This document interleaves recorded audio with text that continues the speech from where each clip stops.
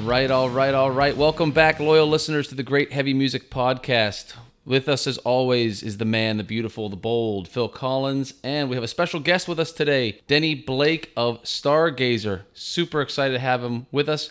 As you know, if you are a loyal listener to the show, we highlighted their album Psychic Secretions as one of the top 5 best releases in the first quarter of 2021. And hint, hint, it's going to be at the year-end list too, because it's just a banger all throughout. So Denny, also known as the Serpent Inquisitor, you look beautiful, my man, even though you're from the future all the way over there in Australia. How you doing today?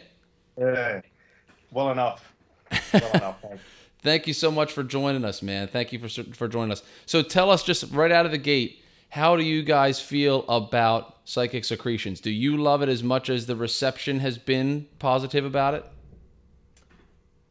Yeah, I mean, considering when it was recorded, it came out surprising. And why do you say? We're very happy with it. Yeah, it came out.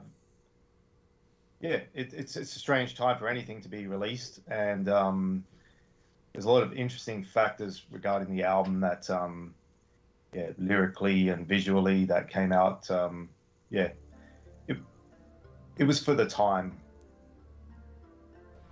While you're answering our questions, I'm going to play your album underneath, so those of our listeners who are unfamiliar with your guys' style will get a little feel for what your sound is like.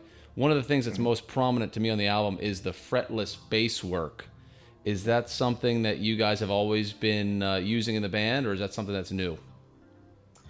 No, the bass player, Great Righteous Destroyer, aka Damon, he's always used the fretless bass, but usually interchanging it depending on the song ever since the first album. So this time he decided to use it for I think it's almost every song except for one, maybe. No, every song on this album. So yeah, he's introduced it more over time. It allows for a different soundscape. He plays it different. He has a different tone on his fretless bass compared to a lot of other Steve DiGiorgio's, I guess. And your album length is 38 minutes, which I'm always on this show complaining about bands who are just wasting time, filling space, not really getting to the point. And you guys have a tight 38 minutes where every song is interesting, and I want to hit replay when the album is over. Was that a purposeful choice to keep it tight and short, or was it just kind of organic? It's organic, but that's the way I like it personally as well. I have a short attention span, especially nowadays for bands. I think if you want a long album, you listen to classical music, or freeform jazz, whatever you like. But for me, like I said, I'm used to the era of LPs where records generally didn't last much longer than 36 minutes, 40 minutes tops. And for heavy music, I think it can be a bit tiring on the ears unless you're doing something grandiose. Mm-hmm. Phil, yeah, there's a lot jam-packed into those 38 minutes. What's the recording process like? It just seems like it's so dense with so many clearly different genres mixed in. I mean, like how does that come about? You guys have to hash it down, or you just kind of go with it and see what sounds good and keep it, or is it purposeful to have all those influences in there, or you just kind of throw things out there and see what feels good? From a recording perspective, you mean? Yes. Well, all the songs are pre-written before in the rehearsal room, so when we go into the studio, there's actually not as much jazz in there. We don't go in there and just start rearranging or writing songs in the studio. We already have them. Everything you hear, we play in the rehearsal room with the vocals, with the solos, everything in there. And when we set up in the studio, we record live. The only thing we don't record live is the vocals, obviously for constraints. It's hard to do record vocals at the same time as everything else. But a lot of the effects are done on the spot. So it's us rehearsing effectively what we've been rehearsing in the rehearsal room as in the studio, vice versa. Did COVID put a damper on you guys being able to rehearse and practice? Did you have to do it remotely from your own houses and send the audio through the computer, or were you getting together still and playing? No, we had rehearsed. I think we were booked in the studio around the time it hit, and so we managed to we didn't really have I think we had like a 3-day lockdown at one stage, but it didn't interrupt anything, so that was fine. It was just unique. What little hidden details do you want listeners of the album to know that they wouldn't be able to pick up necessarily by, reading the liner notes or listening intently? Is there anything that you, like, hidden gems you want people to know about this album, or some sort of funny story or anything unique to it that they wouldn't know unless they heard you say it? Yeah, a lot of the guitar sound is, from my perspective anyway, I have active pickups in my guitar, and if you leave a lead plugged into your guitar, it effectively drains the batteries that power the pickups. And at some point during the album, we noticed that the guitar sound was starting to sound very, very twangy. And we ended up keeping it. It was actually the batteries being flat in my guitar. And we ended up keeping it, even though it was a challenge to play. We ended up with a very twangy sound. I think it was on Stargazer. You hear the guitar's very clean. It's a challenge to play very heavy music with very little distortion on the guitar, but it kept it nice and clean. Yeah, it was good. And I think it increased the variety. I know what you're talking about towards the back half. Yeah. The variety demonstrated itself, and I guess that was organic. You didn't plan that. Right. No, definitely not. It was mostly during that song, and it ended up suiting the song. We were going to re-record it, but we realized it gave, just because of the style of the song and the style of the guitaring especially, there's a breakdown in there, and the riffing is like it's a raking technique, like a half a sweep, and it made it a lot cleaner by having that flat pickup effect, I guess. Yeah, it adds to the avant-garde persona. Yeah, which was up for long. Yeah, you should just roll with it and throw a banjo in there when you play it live. Denny, some of your influences I'm curious about, because in the opening track, I hear a pretty distinct, like, Rainbow or Ronnie James Dio kind of guitar sound, like a classic metal or classic rock guitar sound in the first tracks, and then you have some real black metal sounding stuff in the same song. Is that fair that you have, like, multi influences from mainstream stuff to really obscure? Yeah, absolutely. I mean, I started on heavy rock. Well, I started in heavy music very young, at a very young age. I got into it actively when I was about 8. And so I started off, obviously, with hard rock and heavy metal, which was bands like Rainbow, Deep Purple, Ted Nugent, Avis Davis. So there was a lot of whatever you could get, 70s stuff, and you kind of grew into it. It's different for younger generations. They look at everything retrogressively, like, so that they might get into Cradle of Filth as their first band, and once they've listened to that for a while, they might get into everything that preceded it. Whereas for an older generation, you tended to start with what there was, and there wasn't that much, and then you went on from there. So, I was around to get excited about hearing Venom. I was excited to hear Slayer, and the speed metal, and hear the difference between speed thrash and death thrash and death metal. So you pick up as you go through experience those trends, you kind of pull your influences from all of those. So a certain amount of hard rock and new wave British heavy metal and blah, blah, blah, blah, blah. And by the time, you've spent however many years writing music, you've got like an amalgamation of all these very, very, seemingly very, very different bands. They don't sound completely different to me because I've heard whatever evolution they're supposed to be. And it just becomes a mishmash, to some people, not to me. Yeah. Well, it's a mismatch or a mishmash, but it sounds so it's so fluid. There's no, it sounds coherent. Totally. That's hard to pull off. I mean, I was wondering, like, because I know you're in the band Road Warrior and Cauldron Black Ram. It's like you almost feel like something, like, tease yourself a little bit when you're doing Stargazer or something. And you just have to go, like, I'm gonna go just do my classic heavy metal project, or like a straight up more like a Cult Pirate, like, black metal theme thing. It's almost like you need these outlets. Like that's pretty awesome. Do you sing clean on Road Warrior, and then you also do all the screens on Stargazer? Yes. Yeah. I do all the vocals obviously in Road Warrior. Yeah. And all the clean vocals in Stargazer as well. And yeah. That's awesome, man. So you guys are, it seems like everybody in the band is so wide, well-rounded in talent. It's pretty impressive. Thank you. Denny, do you think that this Psychic Secretions album, do you think it's your best of your catalog, or where does it land in your opinion?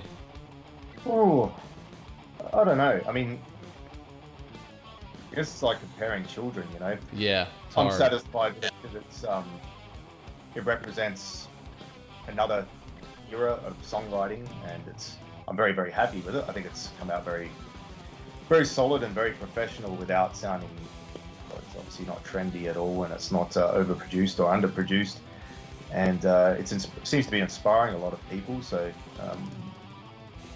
yeah, I mean, it's hard to pick. It really is really hard to say. I was very happy with the prior album as well. And Denny, let me ask it a different way. Let's say that somebody like myself, I'm new to you guys. I had never heard of you before I encountered this album, and I really fell in love with this album. So if this is my favorite, which of your back catalog should I go to next that would be most similar to this iteration of the band? Just go backwards. Okay, got it. So they follow the evolution chain backward. The de-evolution. Yeah. Just follow the path of regression. Okay, perfect. The best way to do it. Yeah. Awesome. Now tell me, I'm interested because you have so much complexity going on in this album. Is it hard to play live? Have you had a chance to even play it live because of COVID? What's that been like? No, we had some shows booked. Obviously, I fell through. We were meant to be playing a tour through Europe as well, and these songs are hard to play. Absolutely, there's a couple that aren't so hard, but overall, it's very hard because I can only speak from my perspective. Being a power trio, and I'm the guitarist. I don't have a particularly crazy guitar sound. It's quite clean.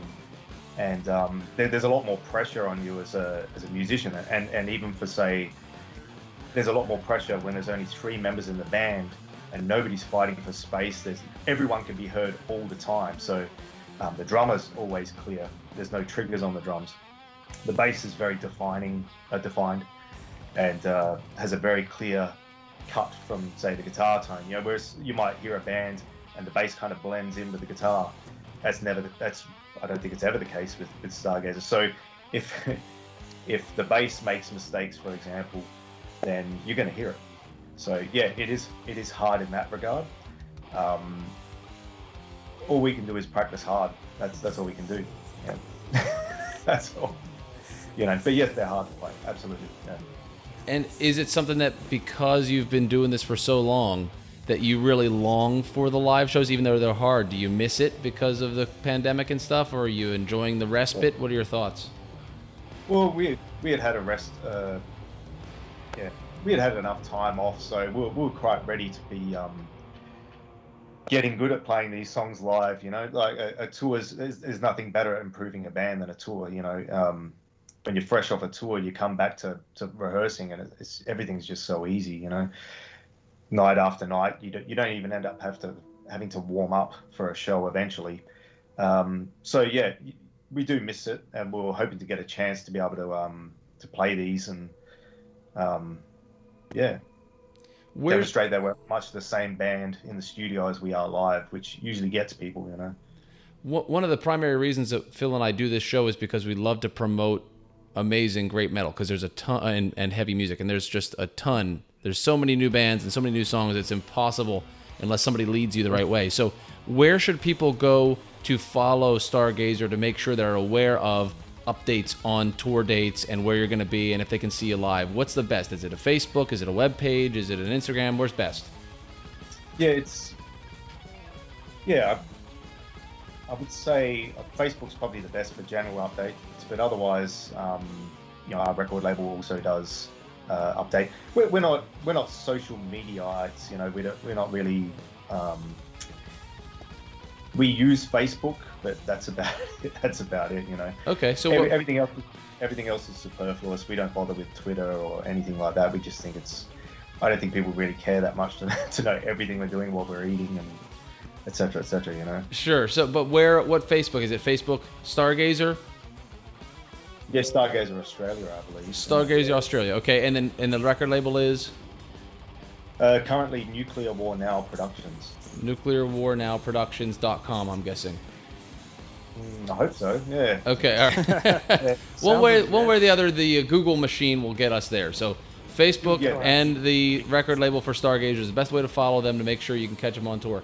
Denny, I'm curious, what keeps somebody like you? You've been doing this for over 20 years now, I think, maybe even almost close to 25. That's a long time in a musical career. What keeps a guy like you motivated to put out a gem like this? I mean, it seems like you could do all sorts of things with your life, but this is what you've chosen to do. What drives you? I have no idea. That's a really interesting question. Like, it's maybe it is my ears. You know, I want to, if I'm not hearing something I would like to hear or believe or imagine I would like to hear, then I'm going to try to create it. You know. Everyone has their stepping stones, you know, like as in you hear all the bands and you're inspired by the bands to pick up your instrument and write music and all that stuff. And eventually it gets to the point where you realize you can't just play what they played and you're going to have to do something that might impress them, you know, so it really is hard to kick the same ass twice. So if somebody's already done it, you can do that, that's no problem. But eventually people are just going to want to pick up the original band. If you're a band that sounds like Slayer, that's nice. But eventually people are just going to go back to listening to Slayer. So I don't want to be one of those musicians or songwriters. So I guess, it's just writing the albums that I think I would expect should come out in this era. That's about it. That's all I can think of, really. Okay, cool. And what made you choose this particular genre? I know you dabble in a lot of genres, but what made you pick heavy music generally rather than, it sounds like with your talent you could have been a concert pianist in an orchestra or a cellist or a bass player in a woodwind band. I mean, it could have been anything. Why this genre? I have no answer to that. I just got into heavy music at a very young age. From a family member or a friend or a TV show, or what? Do you remember? It was a blend of. I mean, it was a lot easier back in the 80s because everyone's grandma was listening to Iron Maiden back then.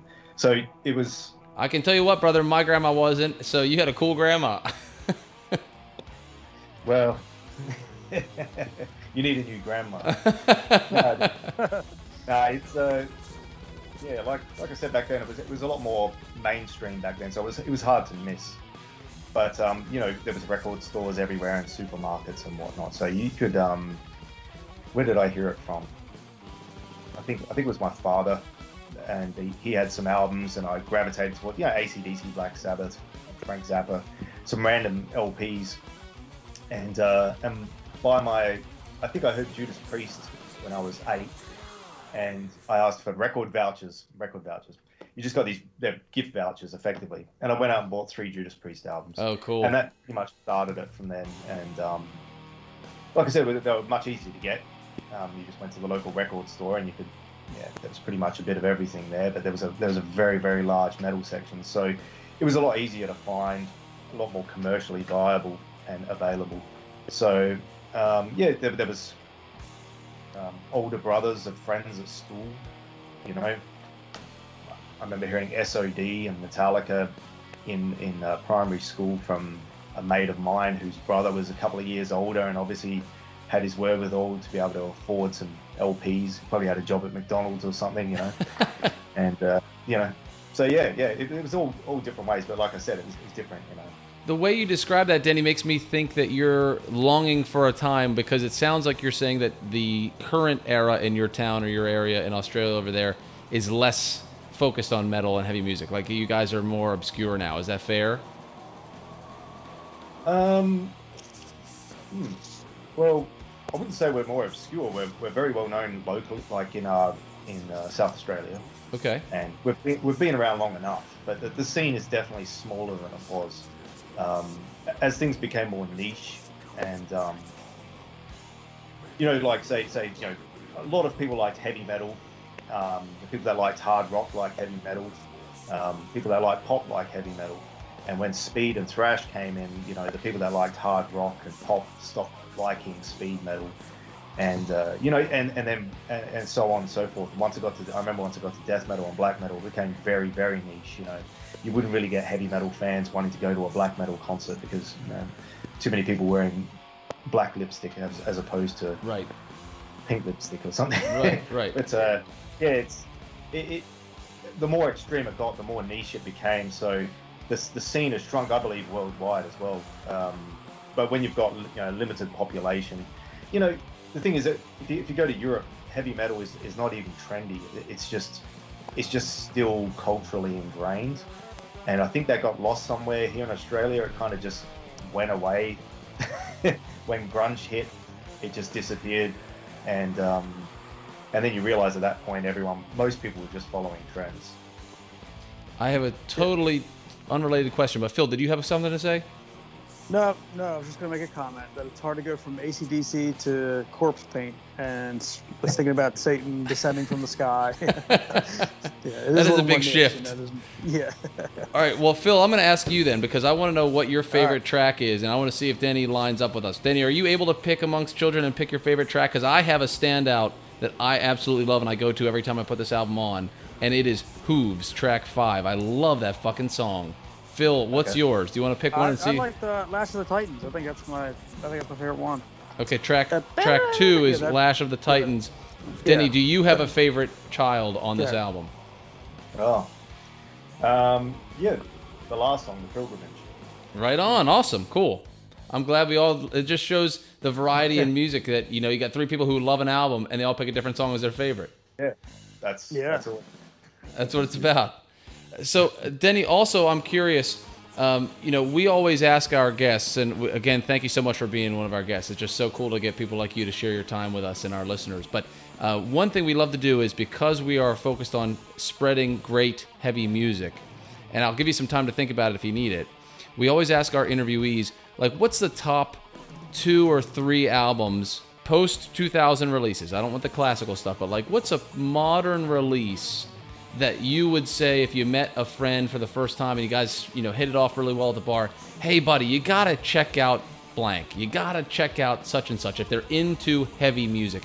Are you able to answer and say, God, I just fallen in love with these 1 or 2 or 3 albums that either they're well-known or not, but something that you kind of gravitate toward in the heavy genre? Heavy genre. Wow.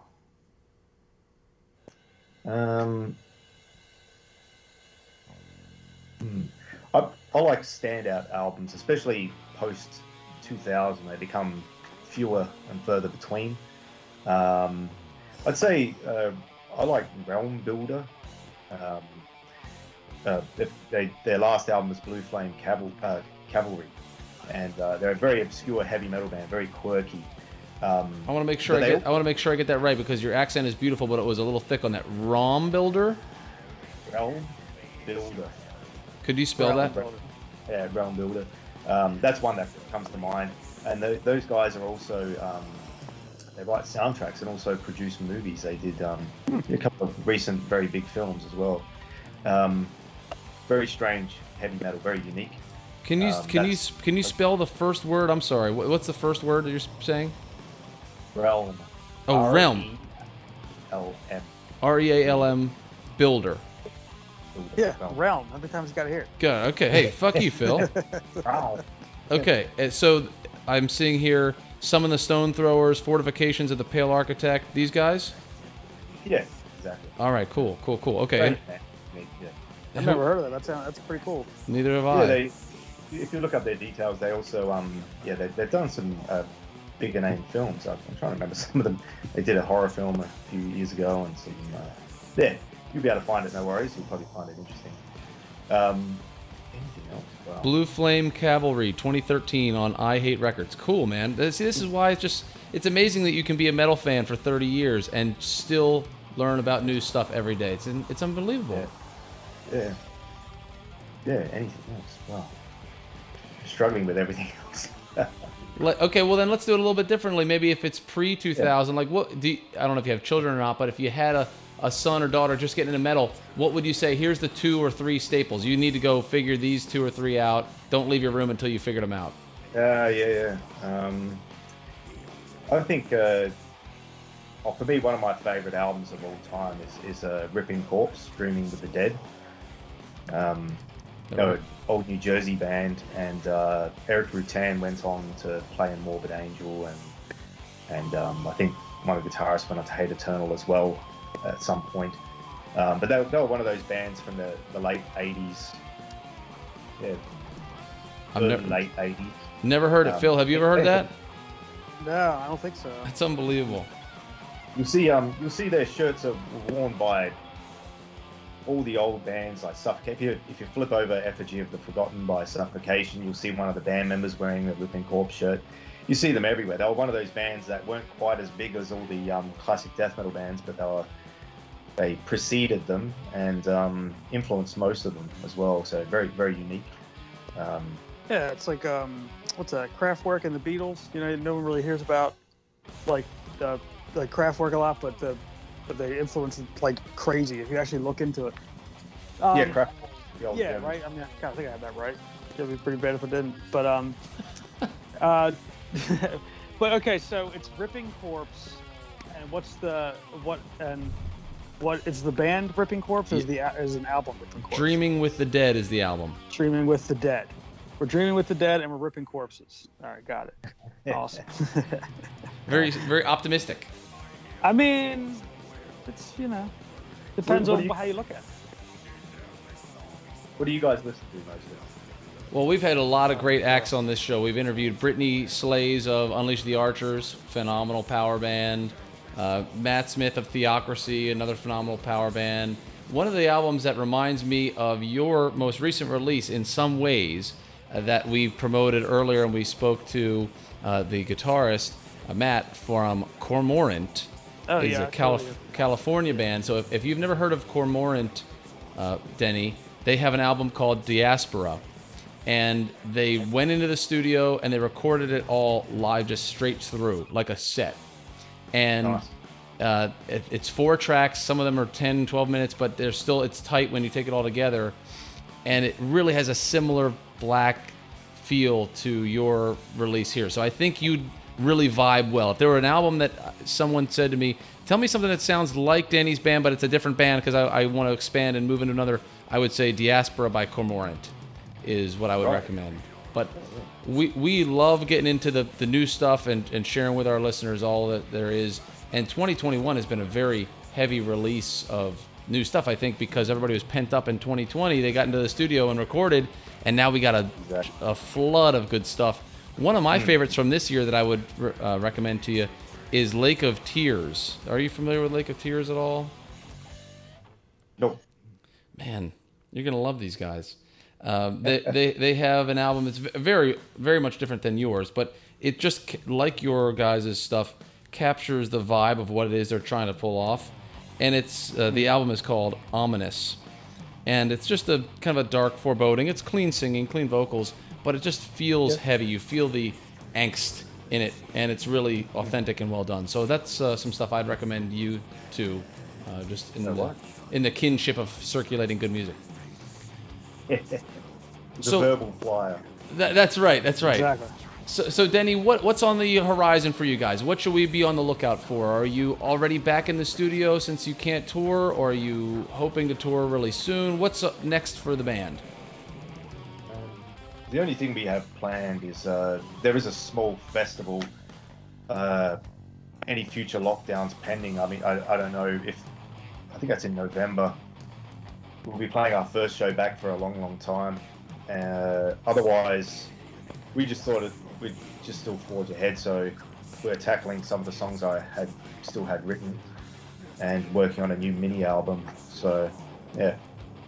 I got a crazy question for you that I've always wanted to ask. What's one of the craziest things you've ever seen at a show? Since you've been playing live for so many years, have you ever seen somebody just, shit themselves on the stage, some band before you, or something crazy that's happened? Like, what's one of the craziest things you've ever seen live? That's just gross. That's not even crazy. That's just like, ew. Yeah, okay. Yeah. You even want to. Yeah. It's on the razor's edge of crazy and gross. I think we played a show back in, I think it was either late 90s, I believe. It wasn't in Paris, it was a band from Australia. And they've done quite a few albums, so pretty well known. And the singer they had at the time, I thought he was a bit of a wannabe mayhem kind of guy, and he came into the change room and started. He had a big. It wasn't a bucket; it was like a jerry can full of blood. And after they finished, delving themselves with all this blood, they decided to start throwing it all over the walls of the change room. and I'm just sitting there thinking, man, you don't do that. You just keep it for yourself, man. He's like, he's on his. I don't know what he was on, but he was on something. But he's splashing it all over the walls, trying to be like, mayhem-esque. And then I found out he got the bill the next day to repaint in the room. Yeah. Jesus Christ. And that's when you look at him and go, was it worth it? Yeah, that's right. Really worth it. Nobody remembers you now. It didn't matter. It doesn't matter. Exactly. Right. That was not legendary or whatever you were going for. Yeah. Legendarily stupid. Yeah. Well, that is awesome. Crazy. Well, Denny, what would you want to leave our listeners with? It could be about your band, Stargazer. It could be about one of the side projects. It could be about anything in between. What would you like to kind of conclude the interview with and say, if you guys like this album, do this, or go check this out? What would you kind of want to be the parting shot for folks listening to Denny Blake, the Serpent Inquisitor, the only vocalist and guitarist in Stargazer, an unbelievably talented band? What would you want them to know? Well, everything's on hold at the moment, so we're just doing what we can to push forward in some way. Same with every other band. You've been mentioning there's been a slew of recordings coming out because everybody's stuck at home. So the best thing we can do. In the past, we've had releases that have been separated by a duration and a half. There's been big breaks, and that's been for various reasons, whether it's just taking a long time or a member change or something like that. But it's funny now. This will be the first time in a long time where we will probably follow up a brand new release with another brand new release, swifter than usual.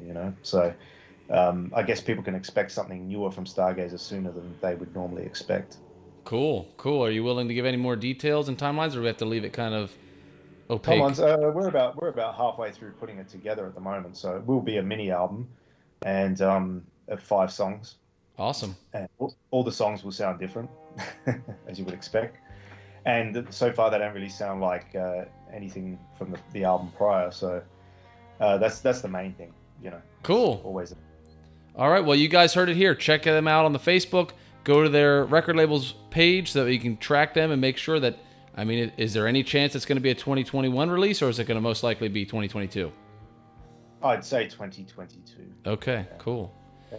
Denny, thank you so much for joining the Great Heavy Music Podcast. Keep crushing it over there. I was really floored by your guys' album, and I intend to go back and now consume all of them in back order. So thank you so much.